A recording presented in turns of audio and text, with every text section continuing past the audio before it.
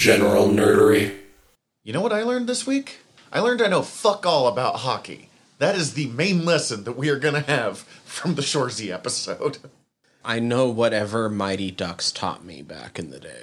I remember watching Mighty Ducks 2. I can't even promise you I watched the first one. I wanted the toys of the actual alien ducks. I had... Oh shit, which one did I have? I didn't have Duke. My best friend had Duke. I couldn't even tell you their names. I just know... The only one I remember the name of is Duke. That's the problem I'm having right now. Duke L'Orange. Okay, that sounds like something on a fucking Shoresy. Welcome to General Nerdery, your podcast about liking things. We're your Journals of Nerdery. I'm Zach. I'm Tyler. And we are here to talk about Shoresy and probably not much hockey, despite it being a pretty... It's an absolutely a hockey show. But I guess before that, what have you been ingesting, big guy? Let's see. So this time around... what have I been ingesting? I have watched Shoresy all the way through about 4 times now. I mean, we'll talk about Shoresy in a second here, but that's been... I've only watched it through once, and then we just watched the final episode to get my brain right in the right spot again. Mm-hmm. I'm probably going to watch it again this week while working on other projects, just as, like, background TV. Mm-hmm. Prey. Ooh, I've really wanted to know what you think, because I've heard nothing but good things or white boys being angry. Honestly, I'm surprised how little white boys being angry I've seen, even from places I kind of expected to see it. Not that it's not happening, but like I was looking around at some places where I'm like, I have a feeling somebody's going to be mad here. Wait, they're not mad here? They're at least okay with it? Okay. I've definitely seen them, but like I have a couple Twitter accounts I follow that kind of searches that shit out, so like if I wasn't looking for it, I wouldn't have seen it. I mean, hands down, at least the second best of the series of the franchise. I personally would have a hard time putting it above the first one, especially because some of the better moments in it intentionally harken back to that one, so it's kind of hard to be like, well, it wouldn't even exist without them already doing it good once. You and I have talked about this. I don't know if it's ever come up on air. I don't care for Predator. I think the design is fucking glorious. I really want to like Predator shit, but the best not seen Prey, in fairness, so I can leave that out of... The best Predator thing ever made was the Batman vs. Predator comic. It's so much better than it has any right to be. I'm just getting that out there. But, like, I get bored in that first movie, and it's not... I don't... But, like, it's super close for me. Like, I'm not saying that I actually rank Predator a 10, but if Predator is a 10, then for me, Prey is a 9.9. Yeah, I get like, it's right there. Well, and even if it's a better movie or not, it's hard when it is... that close. Well, I was going to say when it is derivative of the first one. And that's not a negative derivative, but it's Prey. Yeah. The latest of the Predator franchise. Yeah, that's how it works. It's not impossible to overcome the first thing, but when the first thing's already good for a lot of reasons, it gets hard. Well, and more importantly, I think the first one is iconic. Mm-hmm. Iconic is a lot harder to beat than good. That's true. Anyway, fucking loved it. Mm-hmm. Did you watch the Comanche dub? I did watch the Comanche dub. So I still wish it would have just been recorded in Comanche and given us an English dub. Honestly, for the way that most of the dialogue is shot in the movie, it doesn't matter either way because you're not actually seeing lips moving.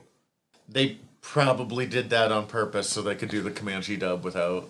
There are a couple scenes where you're like, oof, this is a dub. Not many, though.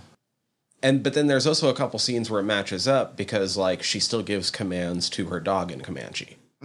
Okay. So there's bits where it's still just... So, yeah, there's bits where it's like, oh, that's what would have been said anyway. And, I mean, there was a couple bits, too, that I thought were pretty stupid, but not in a way that turned me off of the movie. It was more like, this is dumb, but it's not any dumber than every other action movie almost ever, so I'm here. Like, I'm good with it. It's just... I'm going to recognize for a second that this is dumb. Yeah, no, it's when your first movie is fucking Arnold Schwarzenegger, Jesse Ventura, and oh god, who's the third one that I'm thinking of that was the big name guy? He was also in Arrested Development. He's in Mando. He's right. Why am I? He's Chubbs. This is embarrassing even for me, and I'm legendarily bad at names. In Mando, he plays Grief Karga. Carl Weathers. God fucking... That's even more embarrassing for me because we're about to talk about a sports movie and he's an X-Raider. My point is, though, yeah, when you have Arnold, Jesse Ventura, and Carl Weathers as the, like, start of your franchise, you're allowed to have stupid fucking moments in it. Because all of those guys make fun shit with stupid fucking moments in it. Mm-hmm. Yeah, there's a couple moments where I'm like, okay, that's dumb. Whatever. Move on. But Amber Midthunder, I believe that's her name. Fucking phenomenal. Dakota Beavers, who plays her brother, also fucking phenomenal. Apparently was discovered working at a TJ Maxx. And I can't wait to see both of them in, like, everything from now on. Because they were both... When you just say discovered working at TJ Maxx, do you mean like he was working at TJ Maxx when he applied? Or like someone wandered into a TJ Maxx and went, that guy? I have no idea. I didn't read the full article. I just saw a couple headlines like, where did this kid come from? Turns out he was working at TJ Maxx. I mean, I assume it's the prior, but like... Daniel Radcliffe got the Harry Potter job by walking past the producer when they were like, who the fuck is going to play Harry Potter? Oh, that kid right there. Ooh, Johnny Depp was just hanging out waiting for his friend to get done auditioning on the Nightmare on Elm Street set. God, that sucks to be that friend. Do you know who that friend is? Who? Jackie Earle Haley. Rorschach. Huh. Wait, didn't he fucking play Nightmare on Elm Street guy later on? Yes. Alright, I guess it turned out okay for him in the end. Well, not just in the end. Like, he was also super famous as a kid. He was a child actor. He was in Bad News Bears. No, just, okay, that does make me feel a little better, but, like... He was big, and then it slumped down, but then he's back on and up again, because he's only been fucking incredible in everything I've seen him in for the past, 10 years. As a kid? Have you seen Bad News Bears? Not the original? Long fucking time. Because he was the fucking foul-mouthed pitcher. Oh, Jesus Christ. Okay. Not that I watch Watchmen very often, but that's going to wildly alter Watchmen for me. I want to say his name was Kelly in that movie. I saw that movie when I was a teenager. I liked it. Yeah. I wonder if I would still like it today, or if I'd be like, ugh. I mean, I have a feeling some parts... I haven't seen it in years. I have a feeling some parts of it have not aged well. I think the overall conceit, though, and like the way that the movie plays out in general, tone-wise, is probably still top-notch. It's just always the risk of, especially comedy from the 80s. And then the other big thing was I finally finished Sandman last night. See, I've only seen the first episode. I was going to say we're definitely going to watch it tonight, and there's still a 75% chance of that. But I've also realized that Mario Kart released new levels. Oh, yep, that did happen. So I'm going to drop it on my wife of which one she wants to do and watch her be like, how dare you make me choose? It was weird. I was expecting to just tear through Sandman because I've been waiting for it since I first read the comic. When I was 19, so I guess it's been 16 years now. I've been just like, I want to see this live action so bad. And then I started watching it, and I love it. I'm going to watch it again very soon. But I was able to wait. And, like, I watched it with my girlfriend, Margaret, and I was able to go at her pace because I realized they're doing it accurately enough that I know what happens. They're doing it really accurately, and each episode works well enough as a standalone thing that, like, I mean, I'll happily binge multiple episodes, but even that first one, which ends with, like, I've put this realm together before, I'll do it again. And I still felt like I got a complete story. Right, and the first 4 episodes are almost, like, issue by issue. With the B-plots actually just being issue 6. So that by the time they get there, they can skip that one. I've only read a bit of Sandman. We've discussed that before. This is making me really want to read more of them.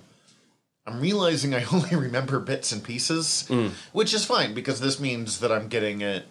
I'm not playing the compare it to the source material game as strongly. Mm-hmm. Plus, Cece gets to be the person who knows what's going on the TV, as opposed to me being like, did you know that in issue what? I don't actually know issues, but like... I was sitting there, and there was parts where Margaret would just be like, what are you smiling about over there? And I'm like, I'm trying not to talk your ear off right now. You're watching the show, but I just caught like 4 things in the background. I'm super fucking happy that they threw in. The Constantine episode, they throw in a bunch of Hellblazer shit. I heard about that. I know Jamie Delano got credits on stuff. Like, for real, they could just do the Delano run with Joanna Constantine, and I'd be all for it. I don't know. No discredit to her. Mm-hmm. I don't know if her Constantine would jive with the other runs. That's fair. The update to Constantine is pretty significantly different than... She feels pretty spot on, but spot on to a very certain feel. Yes. And as Constantine... Like, they updated her pretty significantly. That's not a bad thing. And they did it respectfully. But, like, I'm going to separate them as Constantine and Constantine, and I know that's going to drive you up a wall, because it should be Constantine in both cases. It's fine. But, I've been the one to remind people for years that it's actually supposed to be Constantine, and I have a hard time saying it. Constantine is a Sting wannabe. I mean, literally designed to look like Sting. I can't think of who the artist was on Swamp Thing, but Rick Veitch? Yes? I think Rick Veitch wanted to draw Sting, so Alan Moore created Constantine. And it works, and I fucking love Constantine, but, like, that's such a product of the 80s origin, so when they updated her, updated the character to Constantine, it made sense to not just be like, still Sting. Mm-hmm. As much as I fucking love, God, I can't think of who plays Constantine in Legends. Matt Ryan. Matt Ryan does such a good job of doing old school dirty Constantine. Honestly, I can't see him doing a couple of the runs either. Yeah. But he's still kind of too happy of a Constantine. Constantine goes through some shit in the 300 Hellblazer. Oof, yes, he does, and he's not a happy bloke for most of it. Is that your friend? Must be. He's dead. Yeesh. Yeah, pretty much. No, across the board, I've been... Actually, I think some of the changes are better. Mm-hmm. Super minor spoiler, but like even just having Lucien find Dream instead of the Gargoyle when he first arrives back in the Dreaming makes so much more sense. Lucien rather than Lucien from the comics has so much more personality than the comics counterpart. There's only been one thing I was disappointed by, and one thing the more I think about it, the more I miss it, though I don't think I understand why it's not necessary. Mm-hmm. I was disappointed by the design of Despair. I feel like I get what they're going for, and it's a more realistic depiction, but it didn't necessarily work doesn't. For you. No, part of what I don't know. Part of the design of Despair, I feel like, has always been extremely integral to that character, and just their impact when you first see them or whenever they show up, really. Mm-hmm. You're like, oh, Jesus. It's not pretty. But I get what they were going for in the show, and I like the thinking behind it. I just didn't like its actual execution. Fair enough. And then just in general, it feels tamer. I don't know, like all the rough edges are sanded off. They still get dark. There's still, a fucking serial killer convention at one point. But even from like the get-go, you don't get the eternal waking and like a few other things that really delved into the horror side of Sandman. Part of that might be the era that we're in. We're not going as raw with a lot of our media as the 80s was. The 80s was pretty willing to, like, be rough. And part of that could be Neil Gaiman, because he's older now. And I was going to say, one of the interesting things about Neil is because he's so heavily involved in the TV and movie adaptations of his properties anymore, he gets to update it in interesting ways, but he's also not the same person that he was in fucking... When did Sandman come out? 92? When did Serious House on Serious Earth come out? Because it would have been like right after that. Because that was the book they gave Dave McKean to give him the cred to be on Sandman. God, Serious House on Serious Earth was good. Yeah. Original series ran for 75 issues from January 1989 to March 1996. So it was 80s. For some reason, I thought it was actually early 90s. I mean, very ass end of the 80s. But I don't know. Some of it doesn't even... I don't feel like the Eternal Waking is all that... Like, I don't think it pushes the envelope that much. And it's weird that we didn't get it in some form. I guess I don't know. No, it's fair. There's some things I wasn't really expecting to see, like in the Constantine episode, Dream a Little Dream of Me. I wasn't expecting to see a house like Cronenberged out with like walls of flesh and shit like that. But I don't know. Some of the other parts I was like, okay, why not this? It's almost the same, but I don't know. I mean, it could range from anything from budget issues to time issues and that doesn't. Yeah, I get what you're saying. But I don't want to make that sound like I loved the show. I'm really looking forward to watching more of it. And like I can't believe that it's coming to life as well as it is. And I've been spellbound watching every episode. It's just that if I have to look back at the episodes, I start missing things. Yeah, that's fair. Okay, so Spider-Verse, it would be hard to do, but like even with Spider-Verse, which I still call the gold standard of adapting comic books to other media, there's stuff missing. There's stuff that I wish was a little different for the sake of the, it's just a thing when you come to adapt. You're like, oh, that's better. Oh, that's definitely worse. And I do still kind of wish he wasn't just a white guy walking around, and he was more like otherworldly. I was actually talking with someone about this at work, where they were wishing that his eyes were more like... I actually like the way they did it, because in very certain scenes, they do the eyes are stars. It's what we were hoping. Neither one of us had gotten far enough in to see the eyes as and stars. They don't highlight it. Like, you don't... It doesn't happen and the camera, like, focus on his Zoom face or something. It's like you kind of just have to catch it. Nice. Let's see. I read some Outsiders comics, which Outsiders is a fun little series. Batman's Black Ops JLA, kind of. Or, like, Batman's Rogue Bitch period. But I think... Okay, easily the most important thing is I have watched so much fucking Letterkenny. If you didn't bring that up now, I was gonna bring that up kind of before we wanted to talked bring it about up now so we can kind of get some of the Letterkenny out of the way. Because we're obviously not going to hit through every season leading up to Shoresy now that we're about to talk about Shoresy, but you just binged a shit ton of it. So I have been watching Letterkenny off and on in between shows because just sometimes you need a sitcom. And then we decided to watch Shoresy, and we decided later than normal. Usually we know what episode is next by the time we finish recording. We didn't know what episode we were going to play until a week after we recorded. Right. And even then, like, we went through a couple different options before we settled on that.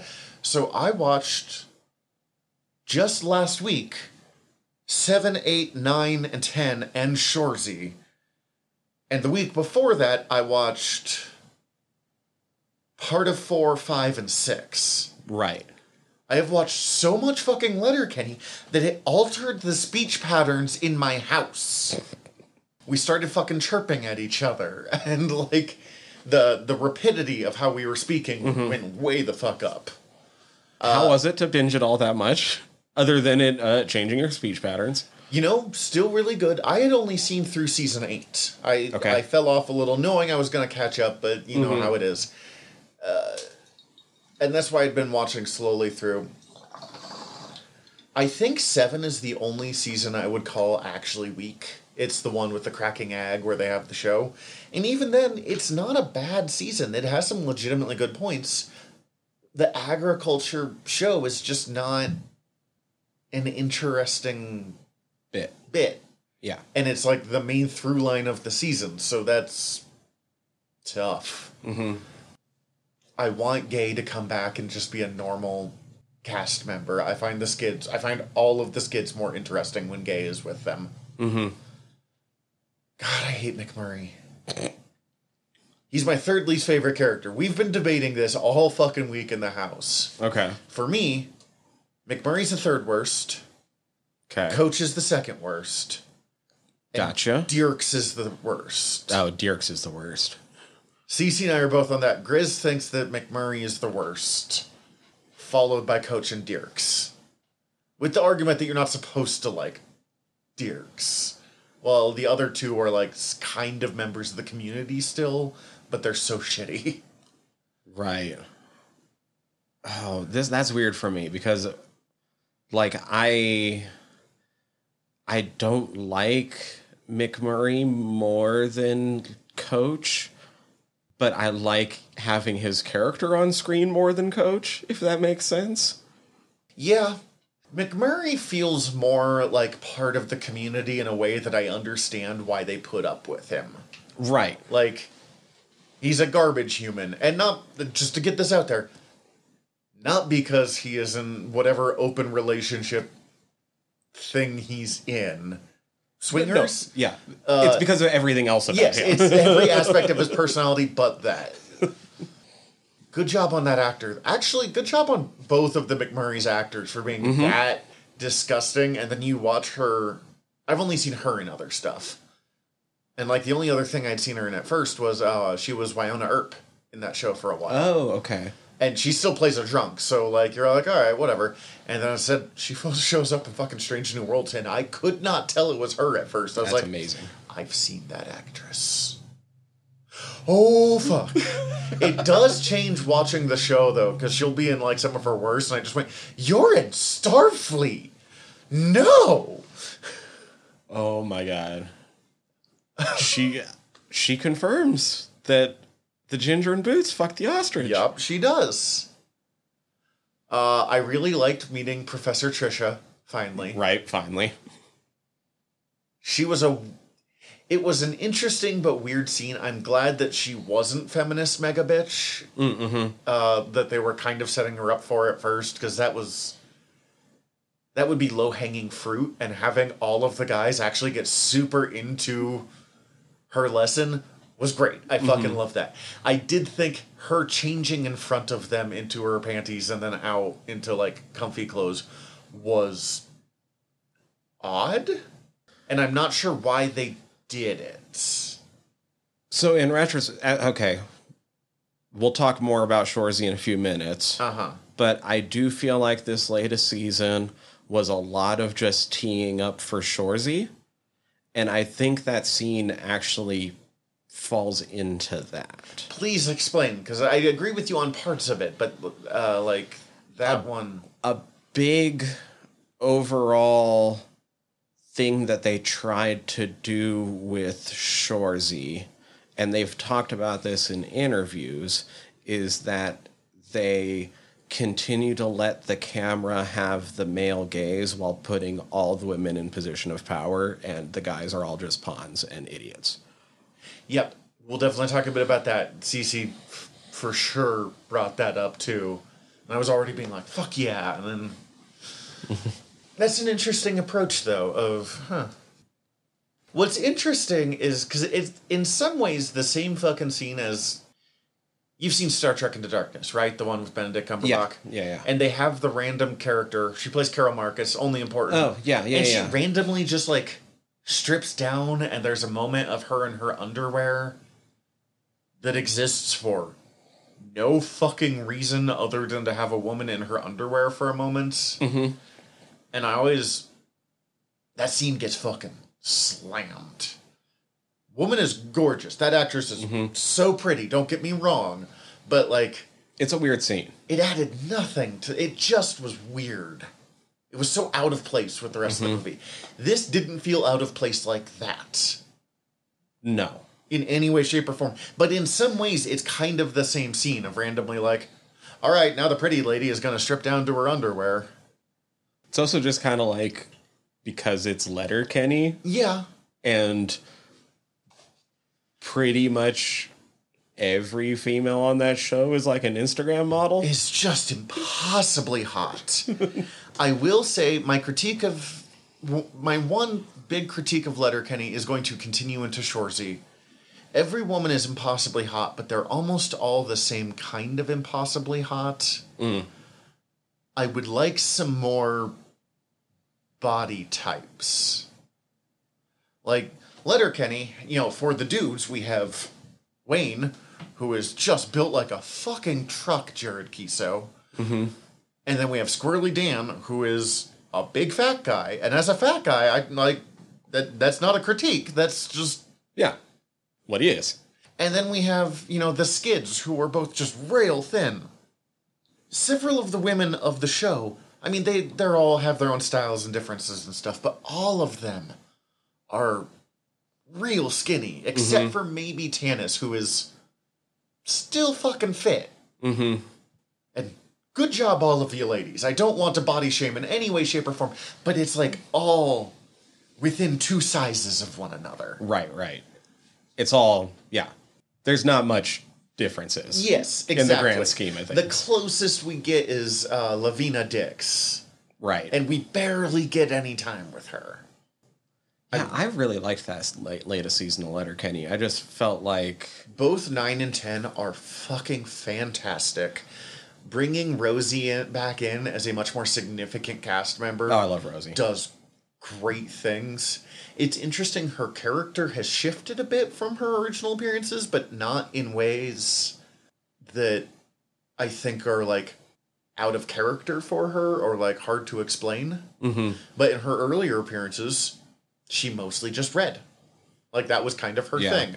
She's much more likely to, like, show up and be sexy or to sunbathe and drink with Katie Cat or any of those stuff. Or just be around in general. But it kind of works for her character arc of... she was around, she was always reading, she was always thinking about, like, wishing to do. She goes to the city... Mm-hmm. Spends her time, and we don't know what happens in the city, but for whatever reason, she decides to come back to Letterkenny. Partially because she misses the people, from what I get. But, I mean, if I move back to my hometown because I miss the people, then it makes sense that she's going to be much more involved with the people. Also, fucking love her in those braids. Mm-hmm. Thing I have learned about myself, and I know there's a certain term for that kind of braid, and I do not know what it is, and I'm sorry. But Michael Burnham in Discovery gets those in season 3 as well, and in both cases I'm like, you look so much better like, you looked good before. Mm-hmm. Rosie was gorgeous, but like... those are fire. Yeah. Fuck, it works on her.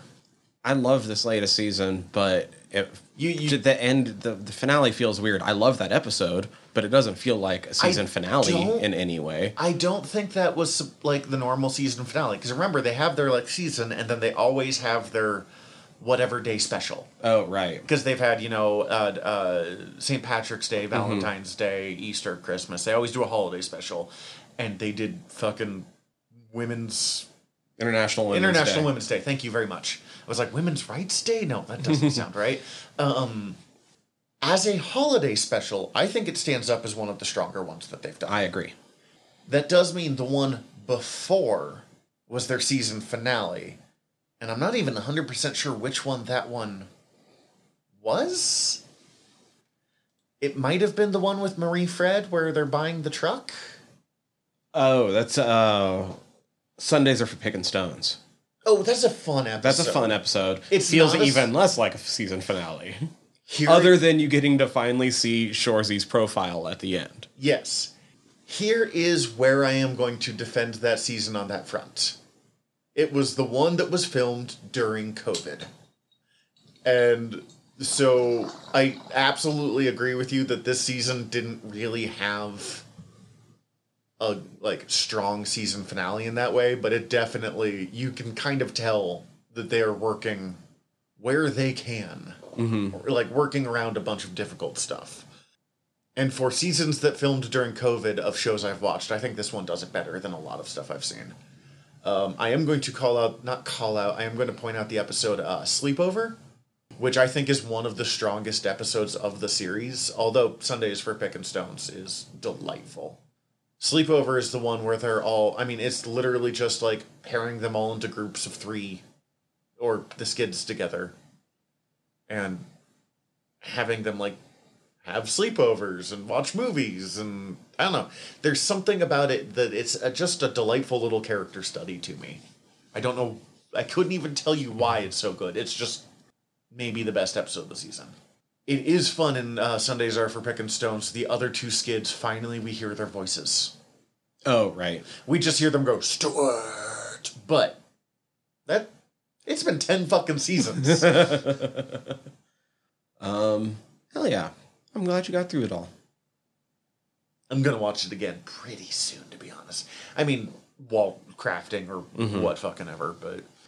All right, so we had a bonus episode for you that was all trailer talk. It was an hour of talking about Comic-Con trailers. We covered, like... They released, like, 23 trailers, and we covered, like, 15 of them. And then I accidentally deleted it. I was going to say we. I was going to give you the I'll take that one. Guy. I'll take that one. We finished recording a Word Balloons episode. We finished recording one of our other podcast episodes, and you pressed the button, and then you went, fuck. And I was like, oh, did we just lose 2 hours of work? And you're like, nope, just an hour's. Well, I mean, 2 things. One, as we've covered in past fuck-up episodes, when you record podcasts, sometimes shit goes wrong. Right. And we lose stuff. 2, if there is an episode to lose, an hour of us going, that trailer looks pretty good, is the one to lose. We're not going to redo that entire episode. Absolutely fucking not. But we would be not doing our duties of doing this show and talking about the shit that we love to talk about if we didn't talk about fucking the Black Panther 2 trailer. I don't know if this movie can match that trailer. It's a fucking fantastic trailer. It's so good. Good. Oh God. I mean, the moment I watched this trailer, I went looking for the music. And they still have not released the mix. Because it's the Tams, one of those, doing No Woman, No Cry, mixed with... Kendrick's All Right. Thank you. I mean, there's not an official mashup song. I know, but there should be. I know, because I agree. It's so good. I did find a YouTube that just found that. But it's got some weird audio bits, because there's parts where the music gets quieter in the trailer. Oh, right. For other stuff happening. Or where someone actually... There's only one spoken line in this entire trailer. I am the queen! But they took that part out, too. But the music gets quieter there, so you're, like, listening, and it's blowing up, and then suddenly the music gets really quiet right there. But they took out the I'm a queen part. I'm like, no, just leave that in there, man. It would have been fucking fine. There's more spoken in the trailer than that, because she also mentions that they took her entire family from her. Yeah, but that's... The line is like, I am the queen of the most powerful nation on earth, and I've lost all of my family, and what more do you want from me here? I am not saying that line correctly, but... I'm so excited. So excited. I mean, Black Panther was one of the best Marvel movies that's been made. Look, and it looks like they're leaning into the pretty, so... And you know that I've been on a Mesoamerican mythology kick lately. And by lately, we mean like 36 years. No, it's been more lately. Okay. Because that shit's really hard. I get really intimidated by a lot of those names. Yeah, man. I've gotten pretty good at most of them. I get really intimidated by those fucking names. So, the big change with Namor reveal has me ecstatic. Holy shit, Aztec They're not Atlanteans. Talokans. I think Mayan, because he learned Mayan for...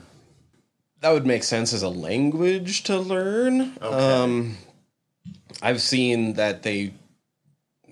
places say that they were basing the look more specifically off the Aztec stuff. That also would make sense. But I mean, holy first, I'm still shit. gonna fuck up and call them Atlanteans from time to time. I know that that's gonna happen. The problem is, in the comics, it's been Atlanteans for 80 years. So it's just hard. He looks so much more interesting than Namor has ever been in his fucking pasty-ass green Speedo-wearing life. And I say that as someone who kind of likes Namor as a character. I prefer Namora, but... I kind of hope... This is gonna sound weird. Fucking, what's his name? The Aztec Mortal Kombat character.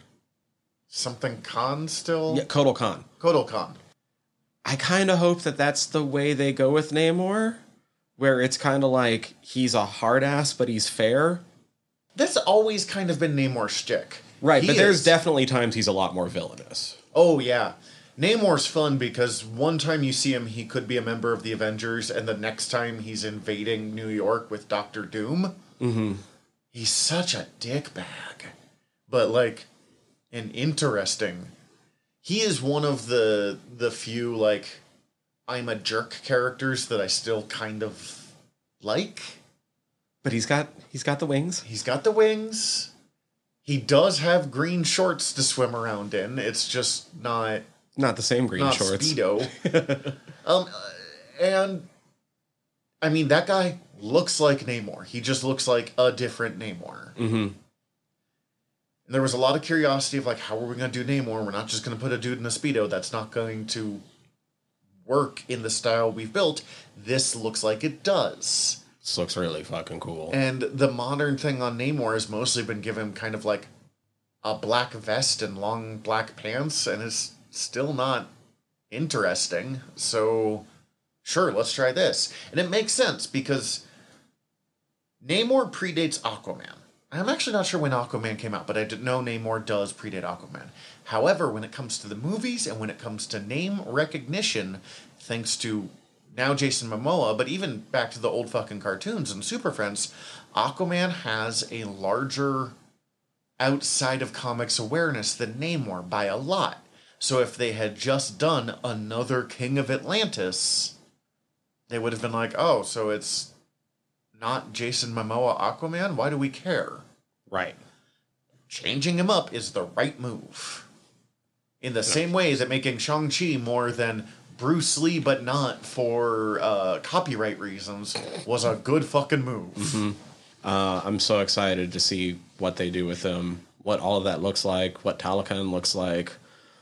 Even that's close to something. So Tlalocan, putting an extra L in there right after the T, is the like the heaven related to the god of rain, Tlaloc. That makes sense. And it's like where, okay, it's a weird one because it's both like the top layer of like the good heavens, but Tlaloc is also the ninth lord of night, so it's also the ninth layer of like hell. Two thoughts, not quite related to that, but still, because my brain's just going to be thinking about that one for a while now. Mm-hmm. One, we do have confirmed that Namora, cousin of Namor, and totally not his girlfriend, actually, they were engaged several times. That's where we're being creepy about it. But they've tried to just, you know what, never mind. I'm going to move on, which is what they've been trying to do for a while now. We have Namora confirmed, which interestingly means now 2 of the 5 major members of the Agents of Atlas, 2 of the 6, have been confirmed to exist in the Marvel Universe. They just keep setting up all these other teams, and now we don't know which ones they're actually going to use. Now, you've probably never heard of Agents of Atlas unless you've heard us talk about it. Because it's a tiny little nobody series. But it's also a delightful fucking comic book. So fun. I got you to read it, and you're like, this is fucking great. Next, we desperately need Ken Hale, the Gorilla Man, who is everything that he promises to be in that sentence, to come in. Jimmy Woo from fucking WandaVision and the Ant-Man. He's in Ant-Man and Wasp, right? Yes. That's the other one. Just give us a TV show of them. We already want a Jimmy Woo TV show. I've seen so many calls for a TV show where Jimmy Woo just investigates, like Jimmy Woo's X-Files. Because he's fantastic. That's Agents of Atlas right there. Yeah. Do it. Do it. Bring in M11, the human robot. Like, don't just give us Thunderbolts and Young Avengers and everything else you guys are setting up. And, like, that's great, whatever, but... I still don't know how it's going to be the Thunderbolts now. Not. It's going to be the Dark Avengers. Unfortunately, thanks to the fact that the Thunderbolts... If you don't know, Thunderbolts advertised itself as a forgettable new superhero team. Not to be mean to them, but, like... New heroes coming out. See, look at these guys. And they don't reveal till the final page of the very first issue that they're not fucking new, all brand new heroes. It's all old villains. They're the masters of evil pretending to be heroes trying to replace the Avengers who were dead at the time. That's so good. But unfortunately, you cannot replicate that because the moment they announced that they're doing the Thunderbolts... Every clickbait article was, who are the Thunderbolts? Screen Rant had like 15 articles within a day about who the Thunderbolts are. Also, they're kind of just lining them up to be the Dark Avengers a little closer anyways, which is fine, but... They were always going to do one or the other and combine the two ideas, because you don't do both of those ideas. The magic of the Thunderbolts has just always been so interesting. And then I just love the Young Avengers, so that's fine too. But, like, God, Agents of Atlas would be fun. As for the rest of it, Wakanda continues to look amazing. I'm really excited. The number of women in power that seem to be happening on this. We briefly see Riri Williams, who will be Ironheart. She knocks out the heart. But, I mean, there is not enough there to have an opinion yet. Right. We see... That's Riri, and Shuri seems to be taking her on as a, like, protege. Because she does the same, like, double hand slap thing that Shuri usually did with her brother in the first movie. I still think they're going to bring Killmonger back for Black Panther. I kind of hope so. I think he's great. Because I'm pretty sure they do show someone with the Black Panther costume on do the claws. Mm-hmm. It's the gold suit. I'm pretty sure it's the one that he wears. That said, I am pretty sure we see M'Baku wearing a Black Panther suit. Yeah, I keep meaning to pause it on that screen and see quite what it is he's wearing. I'm not 100% sure, but I think it's a variation of the Black Panther outfit. And there's been a fucking Lego set released that shows Shuri wearing one of the Black Panthers. I mean, she was always going to wear a suit. It's whether she ends up being the Black Panther. That's the bigger question. The actress rumored to be does not really want to keep coming back. She's an anti-vaxxer, so I don't have a whole lot of sympathy for her. And if she wants out because she has to get her vaccines, bye. You were like my favorite part of the first movie, so I hate to say that, but like, right, get your fucking shots. I'm sorry, man. I want Killmonger back. That'd be great. I don't know. I wouldn't mind them leaving this movie. I think it would piss off a lot of people, so I don't think they're going to do it. To not reveal who the new Black Panther is. But personally, I don't mind if there's not a new permanent Black Panther until Secret Wars. See, at the end of the day, I was on team recast. Recast Chadwick Boseman. Nothing against Chadwick Boseman, but you can recast. Like, it's okay. You know, fucking Rhodey was recast. Bruce Banner was recast. You can do that still. I don't blame them for not wanting to, and I don't blame that cast and director for not wanting to work with someone else. And, I mean, it really does sound like a lot of this movie was these people, because it sounded like they were all pretty close, working through their grief at losing Chadwick Boseman. In a way, it's kind of also neat that they weren't forced to recast. Yeah. How rare is it that they given an opportunity at this level to make a movie about their grief? That really is, and that's why, as much as I said, I've been on Team Recast, this is still a movie I'm wildly excited for. Like, I'm so looking forward to this. And I'm not saying that my opinion of what they should have done is better than theirs. There's plenty of movies that have come out where I'm sure my opinion of what they should have done is better than theirs. But, God, this movie's interesting. Yeah. I do kind of feel like Marvel is barreling towards a reboot, especially at the end of Secret Wars. Mm-hmm. And they can justify recasts that way of, like, it's a soft reboot. But I don't care enough to be that worried about it. So, like, I don't feel like they needed to do it. I kind of wonder if they've painted themselves into a corner with the number of, like, major characters they've written out. There's still a lot of time between now and then, though, too. So that could change as we start to finally see more, too. Who knows? I don't know. I'm excited. I'm super excited to see Tenoch Huerta as Namor, especially since I'm pretty sure the last place I saw him was the last Purge movie. Also, I shouldn't really say wrote themselves into a corner, because they've been putting out some of my favorite of their stuff in that time. So clearly they're doing okay. Mm-hmm. Oh, super fucking excited. It looks amazing. I don't have anything else to say other than I want it now. I want it now. Just now. Yeah. I mean, we don't really do news anymore. The closest we've come is it looks like Valiant Comics might be folding. Which I bring that up mostly because last time we talked about how Oni Comics is super fucked. Mm-hmm. The rich mega corporation that owns Valiant, that has nothing to do with comic books, seems to be pulling very similar moves, and Valiant was hit really hard during the pandemic because they were the first one to shut down, and a lot of their recover technique was to invest heavily in making NFTs. Right. And, like, for fuck's sake, Valiant, how did you not... Okay, I get it. Mad money was coming in, and when money's tight, I can see the temptation there. But Valiant is putting out some of the best books in their history, and I'm including the original Valiant Company history. Mm-hmm.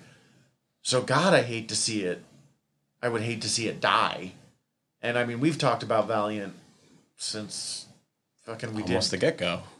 Ninjak versus the Valiant Universe was in our first year of producing episodes, so, like... Oh, Ninjak versus the Valiant Universe. Oh, boy. It was not good. But I had great. A lot of fun. God, the actor who played Eternal Warrior was bad at it. Oh, man. I needed more Shadow Man, but...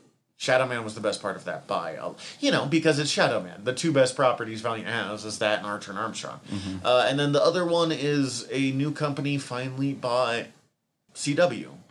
The Arrowverse was already basically ending, so I'm kind of curious if it means it's still recognizable in its programming as the CW, if that makes sense. Yeah, I mean, Supernatural's done. They are making the Winchesters. Mm-hmm. And as far as I know, that's still CW. On the board.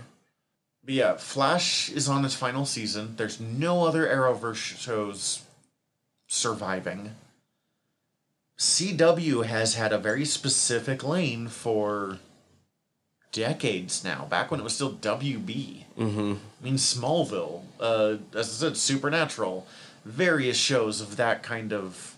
Riverdale. Weird, trashy ilk of, like, teen drama and supernatural suspense, and it's a successful mix, and it's the last bastions of Monster of the Week stories, so, like, I want them to continue. It sounds like the last couple of years they had been relying really heavily on streaming rights and got fucked when their deal with, I want to say, Netflix ended. And so they've been trying to figure out how to survive. Well, plus, streaming's in a really weird place right now anyway. Is it because there's like 40 streaming companies right now? No, so... kind of, but in a different way. So if you think about it, most of the streamers started during the pandemic, when there was no movies. And because so many were starting at one time, the name of the game was try to lock down your market share. The market shares have all kind of settled in place. Most of these streamers, like, obviously there's still an amount that it fluctuates and their amount of subscribers up and down, and certain properties can still bring in more subscribers, but for the most part, it's kind of reached an equilibrium. So now they're trying to figure out, wait, how do we actually make money off of this now that we have subscribers? Because we weren't worried about that before. We were just trying to get our foot in the door. And they have to stay solvent. And not only do they have to stay solvent, but they have to stay solvent at a time when movies are starting to pick back up again. You have Top Gun bringing in $1.4 billion. I still don't understand that. Nothing against Top Gun. Actually, something against Tom Cruise, to be fair. Right. But that's why kind of across the board, you're seeing a lot of weird things with streamers and like a lot of weird cancellations and stuff. CBS All Access has found its lane, and I appreciate its lane because its lane is Star Trek. Like, we have also Criminal Minds and NCIS for old people, and Star Trek. And to be fair, I don't hate Criminal Minds or NCIS. They're not ones that I search out, but Cece's parents watch them. So I've watched a lot of them as a result because, we'll have dinner with them and they're watching those. And I feel like I've seen a lot of NCIS myself. Anyway. There's a lot of it. It's like 19 seasons in now. Gibbs retired, the actor who plays Gibbs, and I don't know if I care anymore. Right.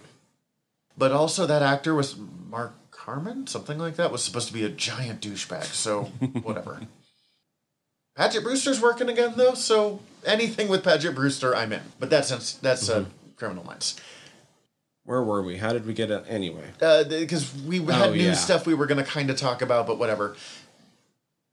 As we said when we stopped doing the news, we're not going to search out news things, but when big shit comes up, may as well mention it. But I guess let's take a quick break, and when we come back, we'll talk about what we're actually here to talk about. Shoresy.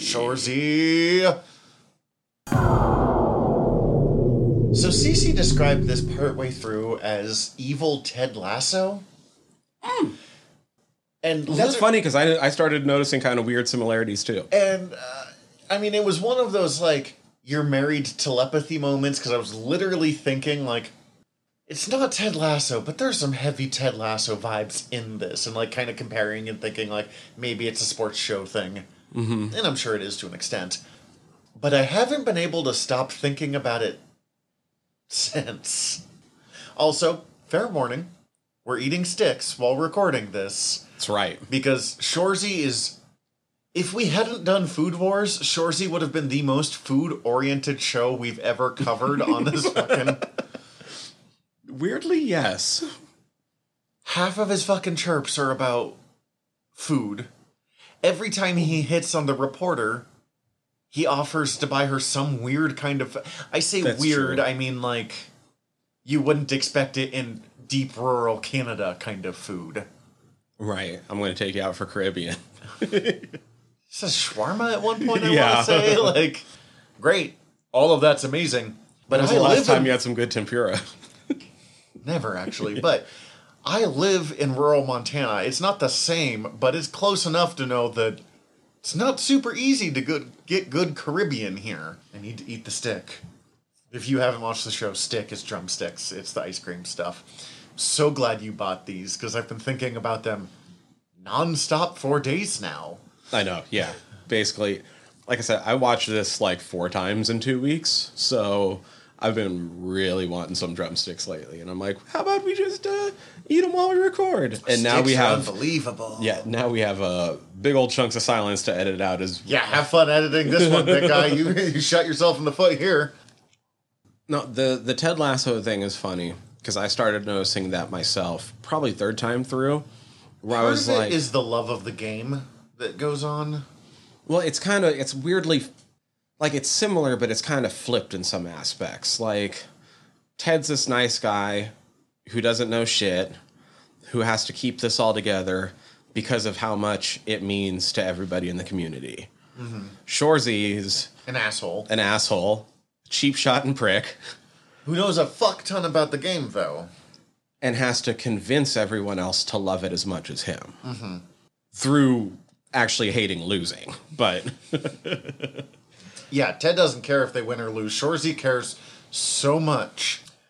But, I mean, areas where it is similar. Like, it is about a team forming and coming together. It's about the unique personalities learning to work with each other. An inexperienced coach suddenly tossed into really do-or-die situations when it comes to the team. I mean, in both cases, the general manager...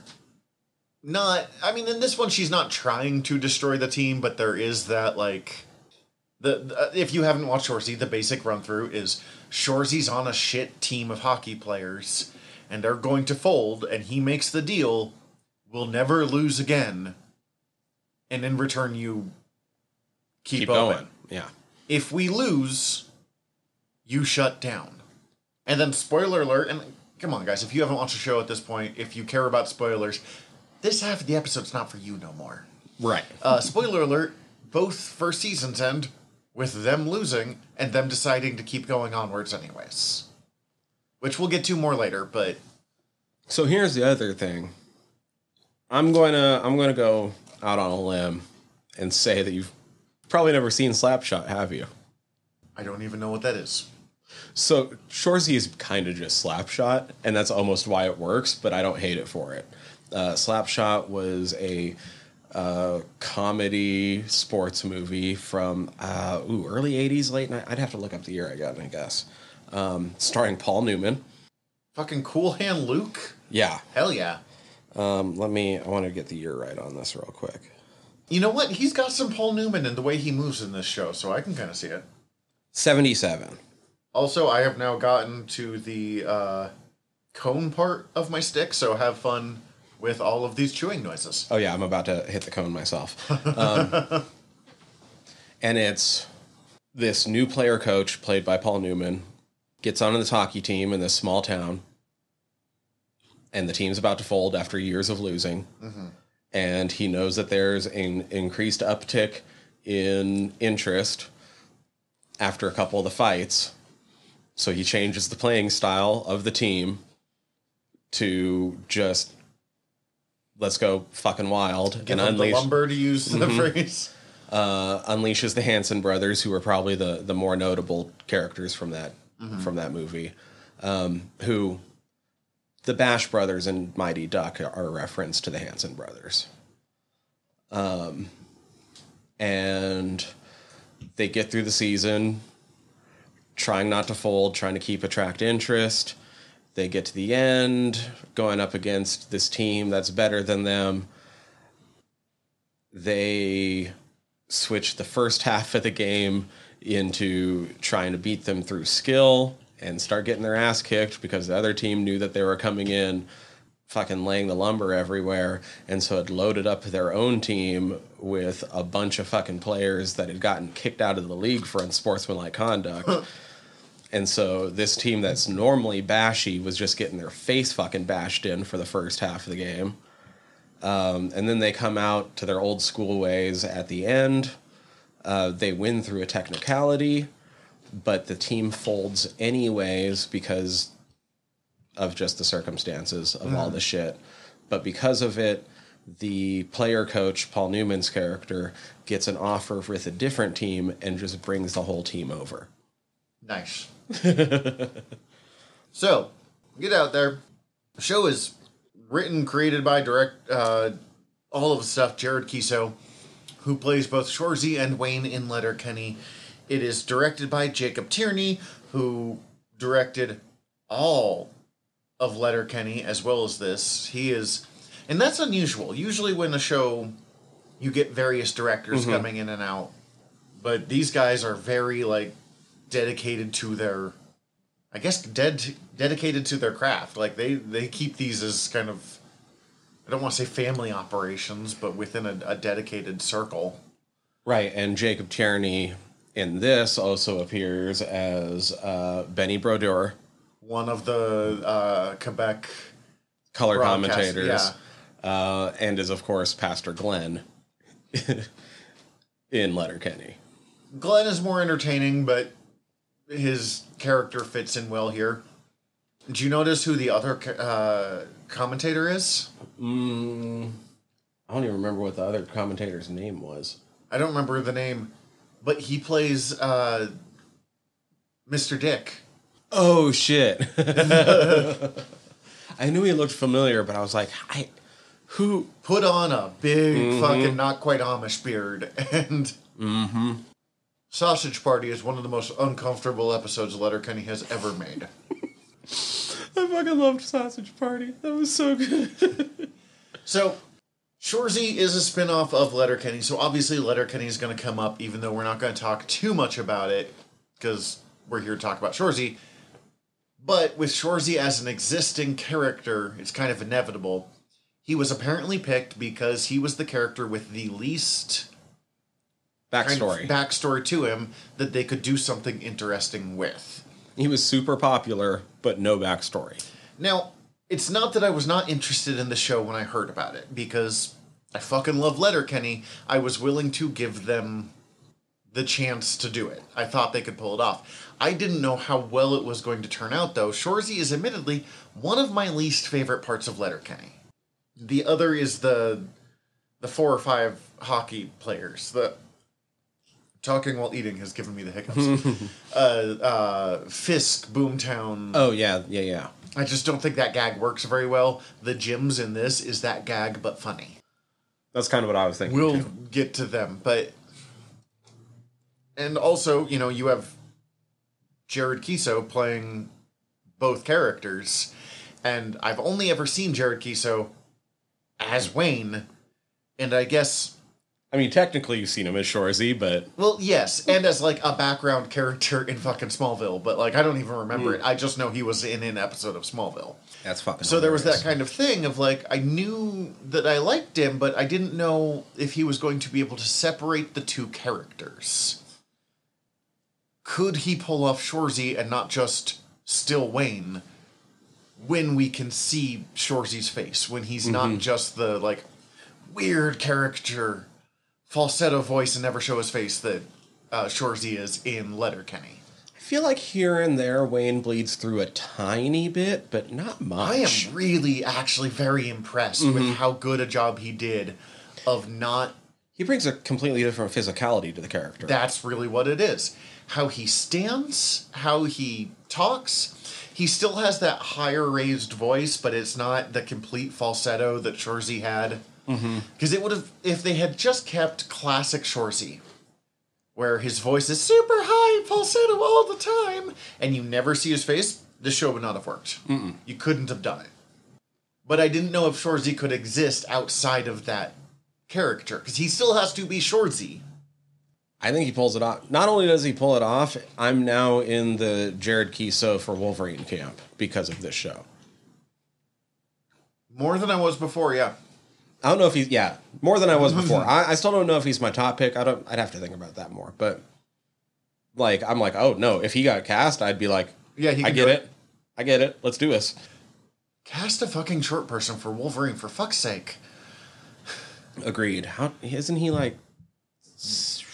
5'6" or something like that? Oh, I was going to guess at Keeso's height. Oh, Keeso. Keeso's over 6 feet tall. Yeah.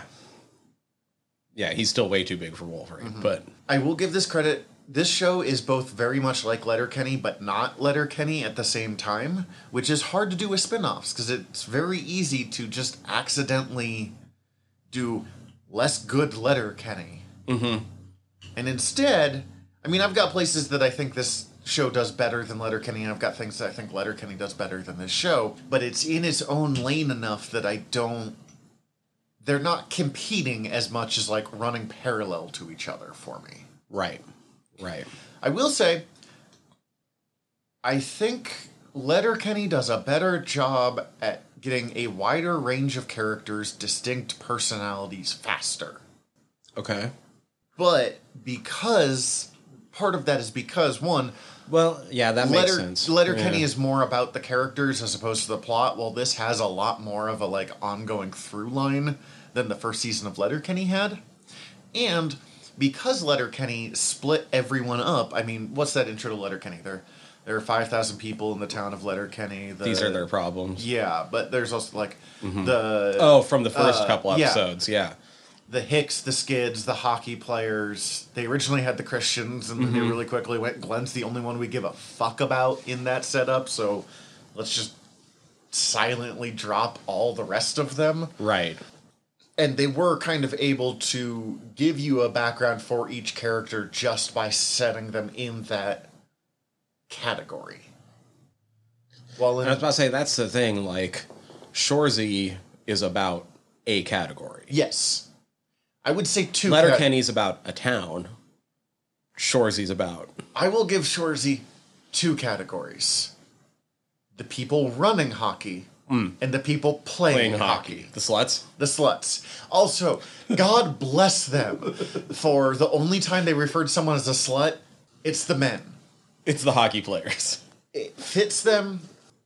It's like insulting, but doesn't feel like condescending. Right.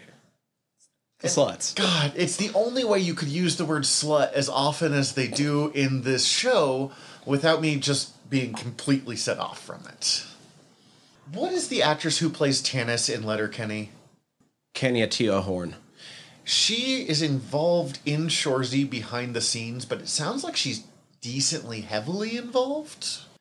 Because she's Yeah, I think she's... some kind of producer, but she's it's... a producer, and I think partially in charge of casting as well as... Not casting, but like... She's a producer specifically in charge of making sure Indigenous representation is well done. I don't remember what the specific term is.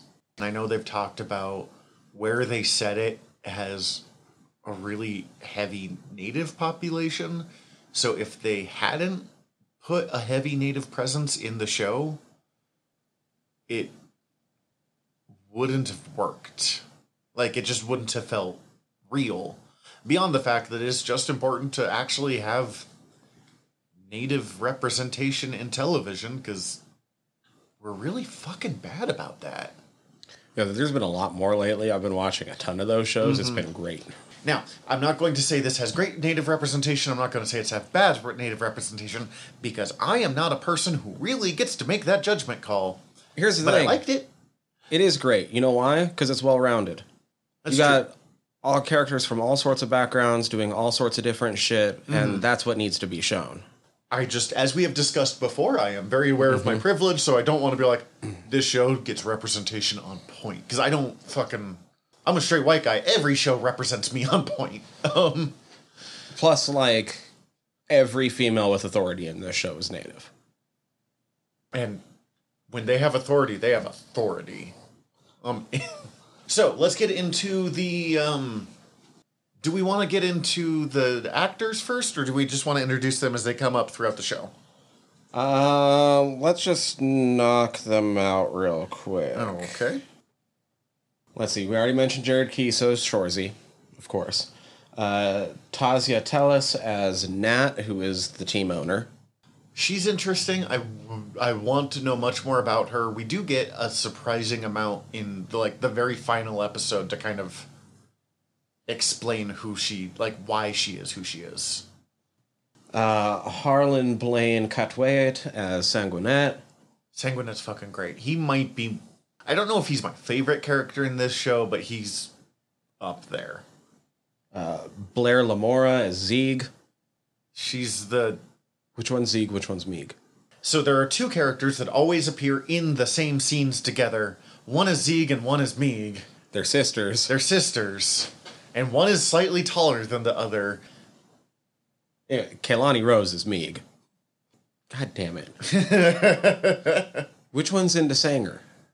The shorter one. Damn it. I was hoping that was going to trigger a name. I've only watched through this show once. I have about half the names down. It looks like Kaylani Rose is she's the shorter one. Yeah. Okay. So Kaylani Rose is... Meeg. Meeg. So that's the shorter one. The shorter one. I'm so sorry, people. Blair is Zeeg, the taller one. Good. They have individual personalities, but when it comes to, what they look like, the biggest difference is one is taller than the other because they're sisters. They look pretty close to each other. Mm-hmm. Jonathan Dialby as himself, Dolo. I had to look him up. He's actually just a hockey player, and they just let him keep his name and play a fictionalized Hell yeah, works for me. version of himself. Yeah, wouldn't have known, but I also don't play hockey, so. Terry Ryan is Ted Hitchcock. Which is pretty funny, because if you say it real fast, it sounds like Ted Hitchcock. It's true. They say it every time. It had to be done. Ryan McDonald is Michaels. Michaels is... No, he's... Okay. Which one is... Michaels is the former coach. Yeah. Okay. Max Bouffard as Jean-Jacques Francois Jacques Jean. JJ. Frankie JJ. Andrew Ansonin as Brant Goody Goodleaf. I don't understand why he only gets recurring while the others all get... Because he's in every scene with Ted Hitchcock and Dolo. I mean, maybe his agent just wasn't as good. Yes, I just... Camille Sullivan is Laura Moore. I need much more of her. Laurence Leboeuf as herself. I was curious if that was a real actor. I mean, I know obviously it's a real actress, but if she was playing a real person. Has she been in anything I've seen? Oh, she's in Turbo Kid, which I still need to watch, but... She's in a lot of shit, but it's... Oh, Turbo Kid's supposed to be really good. I mean, not really good, but really good. Mm-hmm. John Morasti as Jim number 1. I fucking Brandon Nolan as Jim number 2. And Jordan Nolan as Jim number 3. Such beauties. God, the Jims are such fucking beauties. Oh, she was in Being Human. Oh. Not a lot of Being Human, but... I don't think we really need to... Like, everyone else is small enough. I'm not going to waste guests, the time. No, not really. Liam, Corey, and Phil, I believe, are all just members of the team that appear a couple of times. Like, just enough times to get... Laurence Leboeuf. Which one's Fish? I don't know. It might be Phil. I don't know. Might be Phil. There's a one of the hockey players they call Fish, and he's not popping up on the stuff here. But, anyways... This is going to be... There's only 6 episodes. So we can go through relatively fast. Never Lose Again. It just sets it up. It does a really good job of setting it up. It sets up a lot of things. Like Sanger getting the underwater squeezer from Michael's honey on off a party island in Wasaga. Really is the kind of important thing of this first episode. Shoresy rolls in and seizes control of this team by making the deal, don't fold, we'll never lose again. The coach, Michaels, quits. He gets fired. Is fired because he's costing them so much money, and Shoresy appoints Sanger as their new coach. Which is the one part I feel kind of bad about, that he just is like, you're done playing hockey now. Now you're our coach. And Sanguinet does pretty good with it, and I'm into it, but, like, rude, Shoresy. Rude, but... In a way... He wasn't ever going to play over those other guys. Well, and in a way, kind of respectful of Shoresy, he recognizes that he has, like, knowledge and skill, but...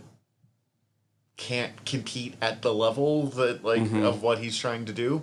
And does he bring in the people on this first episode, or no? That's how the second episode starts. Okay, turns out I watched all of these in a brick, and because it's not standalone episodes in quite the same way, it goes right into veteran presence, which is bringing in Dolo and Goody and Ted Hitchcock. And what else happens in the first episode?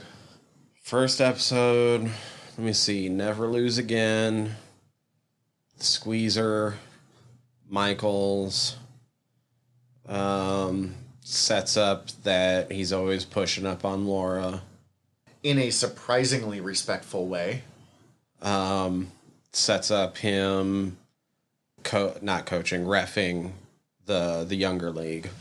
Least interesting part of the show, but it is kind of... fascinating to watch him. You get in one of the later, I think it's in the second episode, that leads to one of my favorite parts where he's fucking going back and forth with them. He's like, fucking whatever, you guys are folding anyway. And he immediately drops, like, all the fun back and forth, like, wait, you heard we're folding? Wait, we're folding? Get back here. And I think that's in the first episode. Oh, that might be, yeah. Because then he shows up and they're like, why wouldn't we fucking fold? God, I'm not selling this show well. It does provide the first point where we get a more human aspect of Shorzy. Because it's interesting because as much as he has the like back and forth chirping with the kids and is pretty mean to children, he's still throwing them off the ice for stuff Shorzy would not hesitate to do. Well, it's even funnier because he's throwing them off for not upping it. Upping it? Like, he's throwing them off for doing, like, exact retaliation. Somebody's throwing a punch at them, and they're throwing the exact same punch back.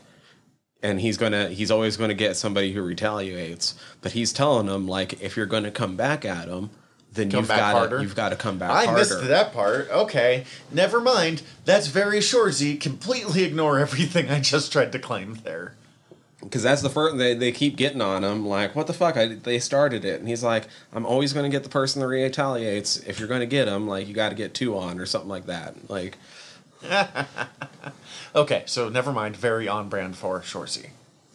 I don't know, some of those scenes fell flat for me, but I love that they set it up so that in a couple episodes, you're able to get the kids just fucking giving it to them over the Blueberry Bulldogs. Mm-hmm. That's one of my fucking favorite scenes in this entire season. Well, and it does set up an interesting love-hate relationship between Shorzy and the kids of... I mean, because anytime we've seen Shorzy before this, it's mostly with Riley and Jonesy, who fucking hate Shorzy. So seeing people have, like, a similar, fuck you, dude, but with more... I don't want to say affection, but, like... But it's affection. Affection or respect even behind the eyes as opposed to... Especially as the season goes on. Mm-hmm. He definitely starts to earn it a lot more as the season goes on, too. Before we get too far into the season, what did you think of, like, the Shorzy send-off episode of Letterkenny? It was fine.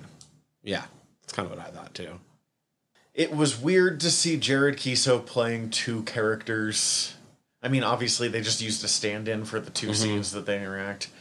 It makes sense that they showed why teams put up with Shorzy, of he's got the fucking hustle, that he works until he vomits, that he's... Because we've kind of seen that before. But not... It's been slightly hinted at more than anything. We knew he was good at the game, but we show that, no, he's a piece of shit, but he's really dedicated to hockey. Mm-hmm. Fucking cries buckets at the drop of a hat. I will say it's interesting that they make jokes about, like, never working out or shit, because he's fucking ripped in Letterkenny, and we see him at the gym a lot. And making fun of Riley and Shorzy for not being as ripped as him.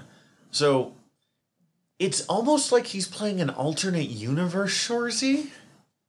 That's close enough that I can kind of, like, I mean, I don't need it to be a perfect translation, because as I said, if we just got original titfucker, like, it wouldn't work.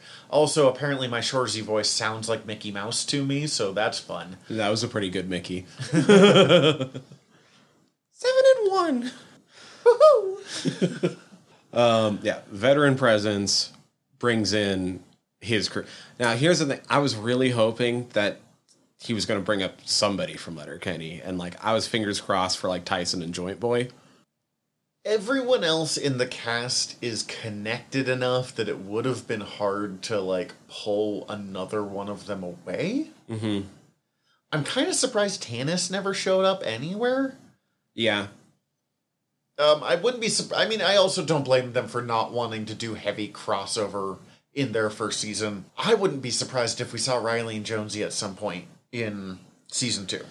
Well, I think once... Assuming there's a season 2, it's not been announced, Right. but they clearly are setting up for it. I think if they continue winning, Tannis at least will show up.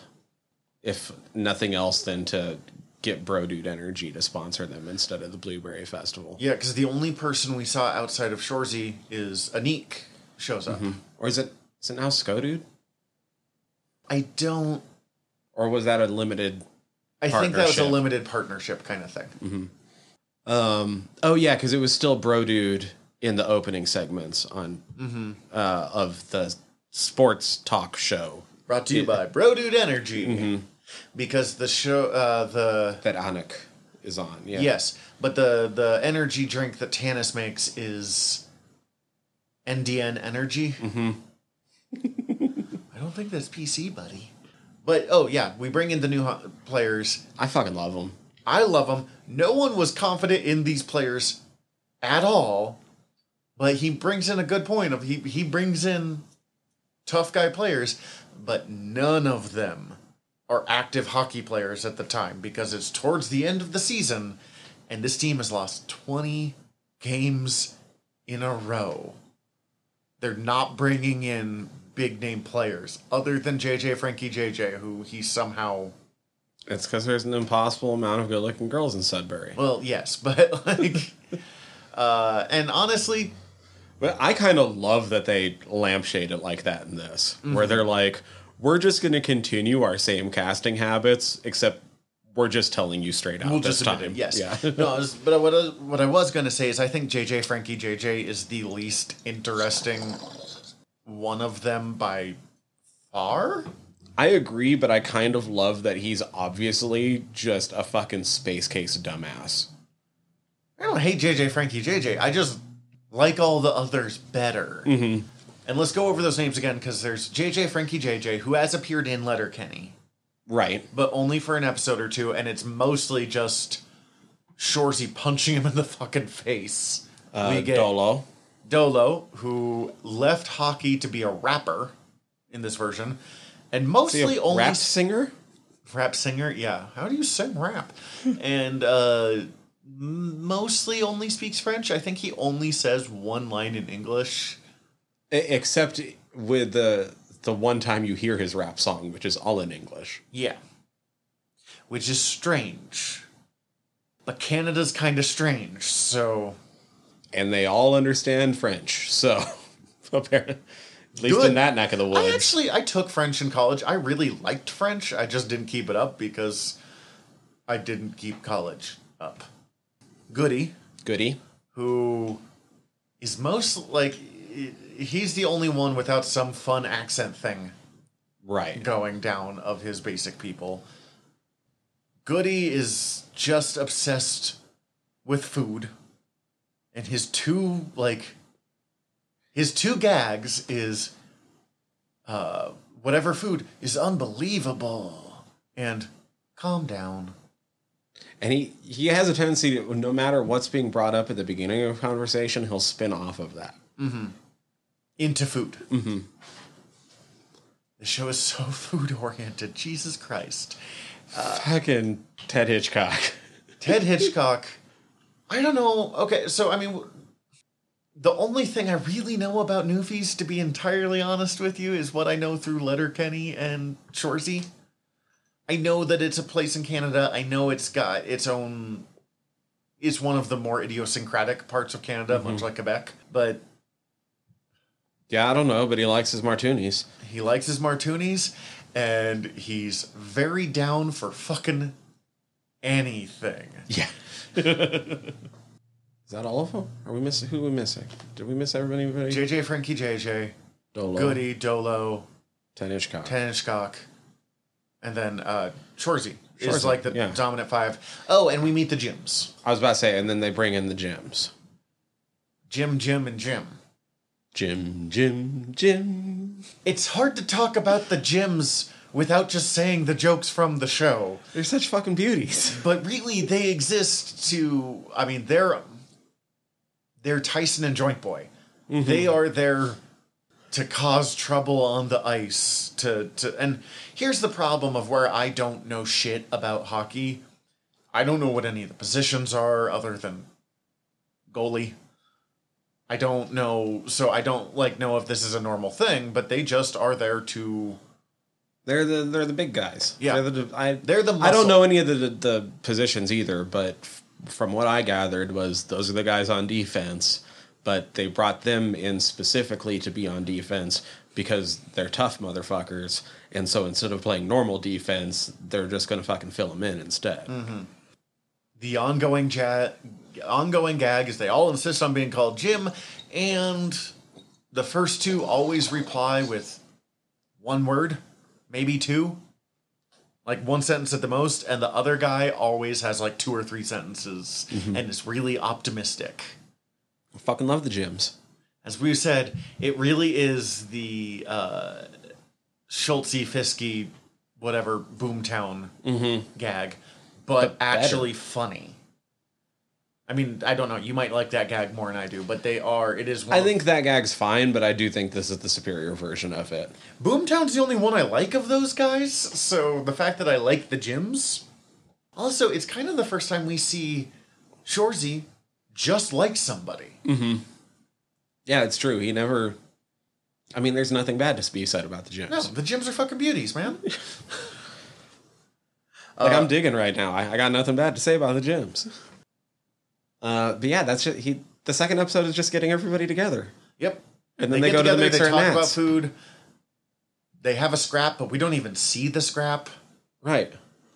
I wonder if Jared Kiso fights half as much off-screen as he does on-screen, because every one of his shows is about, like, how many fucking fake punches can I throw at people? He's gotten significantly better since season 1 of Letterkenny at throwing a fake punch. Mm-hmm. It's still a fake punch, but, like... No, I agree. It's upped in quality. Know Your Role, where we actually finally get to see someone play a fucking game of hockey. Yeah, the Appledorns. The opposing team has 4 or 5 brothers. 8 brothers? 8 brothers. The whole team is one family called Appledorns. Sanguinet, one, comes in that suit and him look fine. Like, a running gag is how cute Sanguinet is, but they're not wrong. And he recruits Shorzy to help him run the first game to set the tone. Because he's never coached before. And, like, he knows he can do it, but it's one thing to know you can do it, and it's like, just help me get my fucking footing. Well, it's hilarious, too, because Shorzy's actually kind of terrible at public speaking. Mm-hmm. Sieso. I don't remember too much about that episode, to be honest, other than they fucking beat Timmins. A complete piece of shit to everyone who's not the people he handpicked for this team and the Jims. But I mean, that's kind of been his lesson. He's like, the whole team is just, they don't have the passion, and he needs to teach these kids the passion. They don't hate to lose. Mm-hmm. Be honest, in Bellegarde, that's kind of one of my weaknesses. I don't hate losing. I like winning, don't hate losing. Man, I fucking hate losing, but I never had to use that as back when I actually played like organized sports. I don't like back in losing. The day. I never had to use that as motivation because we were a good team. We weren't in last place in the no-show. I don't like losing. It's not end of the world to me to lose because I know I'm not naturally gifted at physical stuff. So when I do decent, I'm like, cool. I had to work to get to that. Okay, I say that. I was getting real fucking frustrated yesterday. We know I play Bellegarde, stick tag, LARPing, fighting, whatever. Full contact LARPing. Mm-hmm. I was real bad yesterday, and I was starting to get kind of pissy about it. So I guess I do hate to lose enough. But also, I'm a support player, so I don't expect a really high kill-death ratio. Right. I understand that I don't do full contact LARPing, but I did a number of actual organized sports back in the day. So, like, there's parts of this show where I grew up in a small town, so I always like Letterkenny because it reminds me of small town life to a certain degree, but it's so stylized that at a certain point it stopped being that. It's stylized small town life. This, though, is a classic, like it's a TV show, but it's a classic sports movie. Mm-hmm. And a lot of those classic sports movies are based on things that happen. And so, like, we were never last place in the no-show, but nobody gives a shit about Class C football because that's for high schools with 130 kids and under. So if you go out for the team, you're on the team. We don't have enough people to say no. Like, legit, there's a number of schools that have to partner with other schools just so that kids can play football. Oof.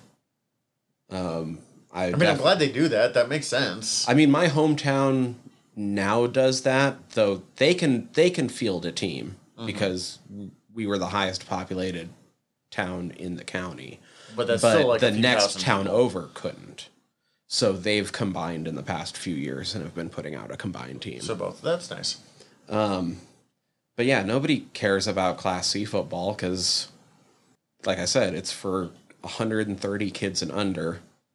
But it was also weird because, like, I don't know, people would look to, like, the AA schools, but there's only, 13 of them in the state? 11? I can't remember for sure. There's 3 of them in town. See, Stygia Bellegarth, Stygia being the local Missoula realm, exists in kind of a weird place because we really easily could be no one gives a fuck about small town Montana Bellegarth. But we had a couple of years where we showed up in force and made ourselves fucking known. See, and that's where I was like, there's, I think, 11 or 13 AA schools in the state, which are what usually get, like, all the headlines and the notice, because, like, you actually have to try out to be on those teams, because it's for all the schools with, like, 1,000 kids or whatever, which is a lot for Montana. But, like, with that few teams, you also go to the playoffs with a fucking losing record in AA ball. Easy to. Class C football, to make it to the playoffs, you pretty much have to be pitching a perfect season. Fair enough. And we were a good team. Okay. Like, we would force them into mercy rule in the first half. Last time I'll bring up Bellegarth stuff for a moment, but there's an event nearby. It's one of the closest events that we do, which is event being when we all get together for the weekend and camp and party and fight. It's the show. It's why we do it. The opener for a lot of people is in Idaho and Montana. There's now 2 realms in Montana, and I can't wrap my head around this fact. But is one called Thobral. It's Thobral. And it's not a large event. It's not supposed to be. It's fucking northern rural Idaho. It's near Idaho Falls. 60 to 80 people being the average number of people we bring in. One year, we brought 25 fucking Stygians, Missoula kids, to this fucking event. And people were like, who are these people? Where did they come from? And then, like, we pulled up into our, we'll do, like, realm battles. So, Stygia versus Ebenhold, which is Idaho Falls, versus Wrath, which is Boise, yada, yada, yada. And they were like, what are those realms over there? And they went, oh, no, that's just Montana. I'm like, oh, fuck, that's a third of the field. That's kind of how I feel about this. If we just popped up out of fucking nowhere, and that's kind of what Shoresy is aiming to do here. It's that's really funny, because it reminds me of back during football. One of the years I played, we were the largest Class C school in the entire state. So we had more people suited up cheering on the team on the sidelines than some of the other teams had entire crowds showing up to their games. We're fucking good.